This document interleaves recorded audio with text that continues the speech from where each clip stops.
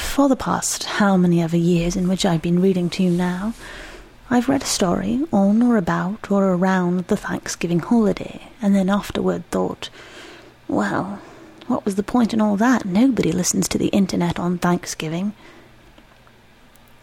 Which is admittedly a little America-centric, but, so's Thanksgiving. Anyway, thinking further on it, it gives me good reason to read only the most perfect stories I can find on or about Thanksgiving. After all, if you're listening to the internet on Thanksgiving, you don't want to waste your time on something half-assed. You want a full-bore rock star story, especially if you've fired up the laptop at your grandmother's dinner table, or on the opposite end if you're spending the day with a cold-cut sandwich and mac and cheese and my voice. So here's one to fill both ends of that spectrum, although I cannot attest for anything in between. Hello, it's Wednesday, the 26th of November 2008, and it's Miet's Bedtime Story Podcast. In Dreams Begin Responsibilities by Delmore Schwartz. 1. I think it is the year 1909. I feel as if I were in a moving picture theatre, the long arm of light crossing the darkness and spinning, my eyes fixed upon the screen. It is a silent picture, as if an old biograph one, in which the actors are dressed in ridiculously old-fashioned clothes, and one flash succeeds another with sudden jumps, and the actors too seem to jump about, walking too fast. The shots are full of rays and dots, as if it had been raining when the picture was photographed. The light is bad. It is Sunday afternoon, June 12th, 1909, and my father is walking down the quiet streets of Brooklyn on his way to visit my mother. His clothes are newly pressed, and his tie is too tight in his high collar. He jingles the coins in his pocket, thinking of the witty things he will say. I feel as if I had by now relaxed entirely in the soft darkness of the theatre. The organist peals out the obvious, approximate emotions on which the audience rocks unknowingly. I am anonymous. I have forgotten myself. It is always so when one goes to a movie. It is, as they say, a drug. My father walks from street to street of trees, lawns and houses, once in a while coming to an avenue on which a streetcar skates and gnaws, progressing slowly. The motorman, who has a handlebar moustache, helps a young lady wearing a hat like a feathered ball onto the car. He leisurely makes change and rings his bell as the passengers mount the car. It is obviously Sunday, for everyone is wearing Sunday clothes, and the streetcar's noises emphasize the quiet of the holiday, for Brooklyn is said to be the city of churches. The shops are closed, and their shades drawn but for an occasional stationery store or drugstore with great green balls in the window.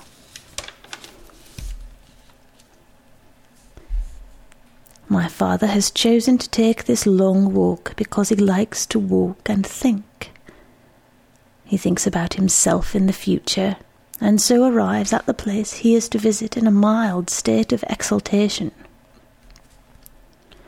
He pays no attention to the houses he is passing, in which the Sunday dinner is being eaten, nor to the many trees which line each street, now coming to their full green, and the time when they will enclose the whole street in leafy shadow. An occasional carriage passes, the horses' hooves falling like stones in the quiet afternoon, and once in a while an automobile, looking like an enormous upholstered sofa, puffs and passes. My father thinks of my mother, of how ladylike she is, and of the pride which will be his when he introduces her to his family. They are not yet engaged, and he is not yet sure that he loves my mother, so that once in a while he becomes panicky about the bond already established. But then he reassures himself by thinking of the big men he admires who are married, William Randolph Hearst and William Howard Taft, who has just become the President of the United States. My father arrives at my mother's house. He has come too early, and so is suddenly embarrassed. My aunt, my mother's younger sister, answers the loud bell with her napkin in her hand, for the family is still at dinner. As my father enters, my grandfather rises from the table and shakes hands with him. My mother has run upstairs to tidy herself. My grandmother asks my father if he has had dinner, and tells him that my mother will be down soon. My grandfather opens the conversation by remarking about the mild June weather. My father sits uncomfortably near the table, holding his hat in his hand. My grandmother tells my aunt to take my father's hat. My uncle, 12 years old, runs into the house, his hair tousled. He shouts a greeting to my father, who has often given him nickels, and then runs upstairs as my grandmother shouts after him. It is evident that the respect in which my father is held in this house is tempered by a good deal of mirth. He is impressive, but also very awkward. 2. Finally, my mother comes downstairs, and my father, being at the moment engaged in conversation with my grandfather, is made uneasy by her entrance, for he does not know whether to greet my mother or continue the conversation. He gets up from his chair clumsily and says hello gruffly. My grandfather watches this, examining their congruence, such as it is, with a critical eye, and meanwhile rubbing his bearded cheek roughly, as he always does when he reasons. He is worried. He is afraid that my father will not make a good husband for his oldest daughter. At this point, something happens to the film, just as my father says something funny to my mother. I am awakened to myself and my unhappiness just as my interest has become most intense. The audience begins to clap impatiently. Then the trouble is attended to, but the film has been returned to a portion just shown, and once more I see my grandfather rubbing his bearded cheek, pondering my father's character. It is difficult to get back into the picture once more and forget myself, but as my mother giggles at my father's words, the darkness drowns me. My father and mother depart from the house, my father shaking hands with my grandfather once more, out of some unknown uneasiness. I stir uneasily also, slouched in the hard chair of the theatre. Where is the older uncle, my mother's older brother? He is studying in his bedroom upstairs, studying for his final examinations at the College of the City of New York, having been dead of lobar pneumonia for the last 21 years. My mother and father walk down the same quiet streets once more. My mother is holding my father's arm and telling him of the novel she has been reading, and my father utters judgments of the characters as the plot is made clear to him. This is a habit which he very much enjoys, for he feels the utmost superiority and confidence when he is approving or condemning the behaviour of other people. At times he feels moved to utter a brief ugh when the story becomes what he would call sugary. My mother feels satisfied by the interest she has awakened, and she is showing my father how intelligent she is and how interesting. They reach the avenue, and the streetcar leisurely arrives. They are going to Coney Island this afternoon, although my mother really considers such pleasures inferior. She has made up her mind to indulge only in a walk on the boardwalk and a pleasant dinner, avoiding the riotous amusements as being beneath the dignity of so dignified a couple. My father tells my mother how much money he has made in the week just past, exaggerating an amount which need not have been exaggerated. But my father has always felt that actualities somehow fall short, no matter how fine they are. Suddenly, I begin to weep. The determined old lady who sits next to me in the theatre is annoyed and looks at me with an angry face, and being intimidated, I stop. I drag out my handkerchief and dry my face, licking the drop which has fallen near my lips. Meanwhile, I have missed something, for here are my father and mother alighting from the streetcar at the last stop at Coney Island. 3. They walk toward the boardwalk, and my mother commands my father to inhale the pungent air from the sea. They both breathe in deeply, both of them laughing as they do so. They have in common a great interest in health, although my father is strong and husky and my mother is frail. They are both full of theories about what is good to eat and not good to eat, and sometimes have heated discussions about it, the whole matter ending in my father's announcement, made with a scornful bluster, that you have to die sooner or later anyway. On the boardwalk's flagpole, the American flag is pulsing in an intermittent wind from the sea. My father and mother go to the rail of the boardwalk and look down on the beach, where a good many bathers are casually walking about. A few are in the surf. A peanut whistle pierces the air with its pleasant and active whine, and my father goes to buy peanuts. My mother remains at the rail and stares at the ocean. The ocean seems merry to her.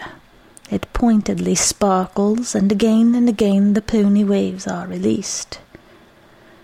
She notices the children digging in the wet sand and the bathing costumes of the girls who are her own age. My father returns with the peanuts. Overhead, the sun's lightning strikes and strikes, but neither of them are at all aware of it.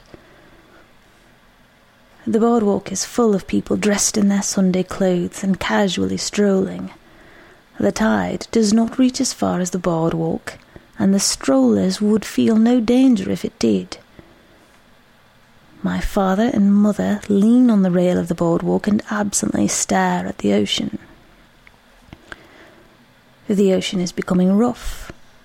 The waves come in slowly, tugging strength from back afar.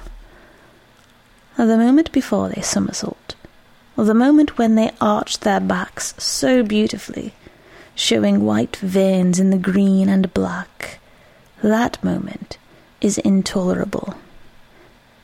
They finally crack, dashing fiercely upon the sand, actually driving full force downward against it, bouncing upward and forward, and at last petering out in a small stream of bubbles which slides up the beach and then is recalled. The sun overhead does not disturb my father and my mother. They gaze idly at the ocean, scarcely interested in its harshness. But I stare at the terrible sun which breaks up sight, and the fatal, merciless, passionate ocean. I forget my parents. I stare fascinated, and finally, shocked by their indifference, I burst out weeping once more.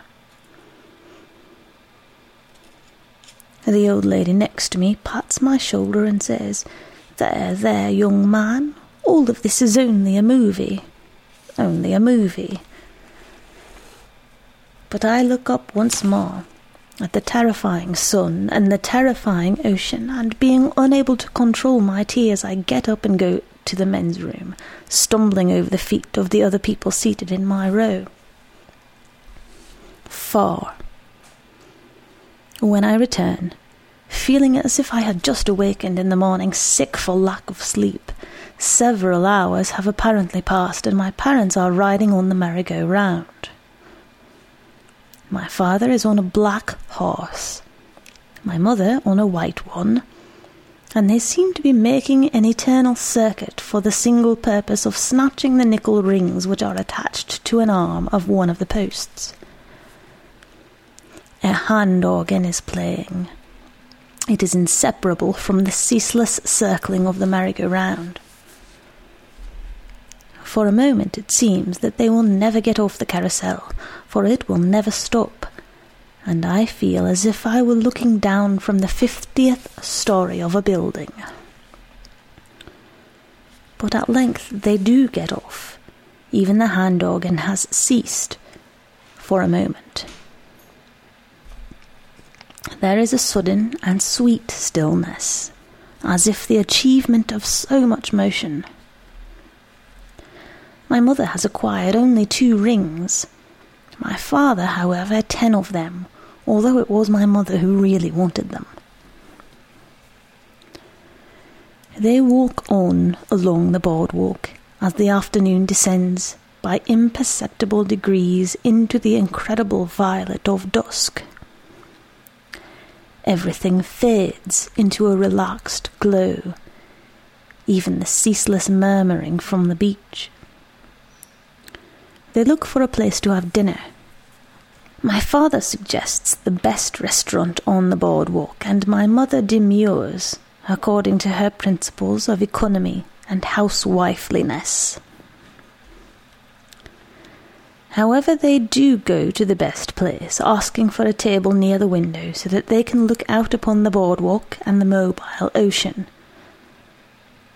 My father feels omnipotent as he places a quarter in the waiter's hand, asking for a table. The place is crowded, and here too there is music, this time from a kind of string trio. My father orders with a fine confidence. As their dinner goes on, my father tells of his plans for the future, and my mother shows with expressive face how interested she is, and how impressed. My father becomes exultant, lifted up by the waltz that is being played, and his own future begins to intoxicate him. My father tells my mother that he is going to expand his business, for there is a great deal of money to be made. He wants to settle down. After all, he is 29. He has lived by himself since his 13th year. He is making more and more money, and he is envious of his friends when he visits them in the security of their homes, surrounded, it seems, by the calm domestic pleasures and by delightful children. And then, as the waltz reaches the moment when the dancers all swing madly, then with awful daring, then he asks my mother to marry him, although awkwardly enough and puzzled as to how he had arrived at the question. And she, to make the whole business worse, begins to cry. And my father looks nervously about, not knowing at all what to do now, and my mother says, "It's all I wanted from the first moment I saw you," sobbing. And he finds all of this very difficult, scarcely to his taste, scarcely as he thought it would be on his long walks over Brooklyn Bridge in the reverie of a fine cigar. And it was then, at that point, that I stood up in the theatre and shouted, "Don't do it! It's not too late to change your minds, both of you. Nothing good will come of it. Only remorse, hatred, scandal, and 2 children whose characters are monstrous." The whole audience turned to look at me.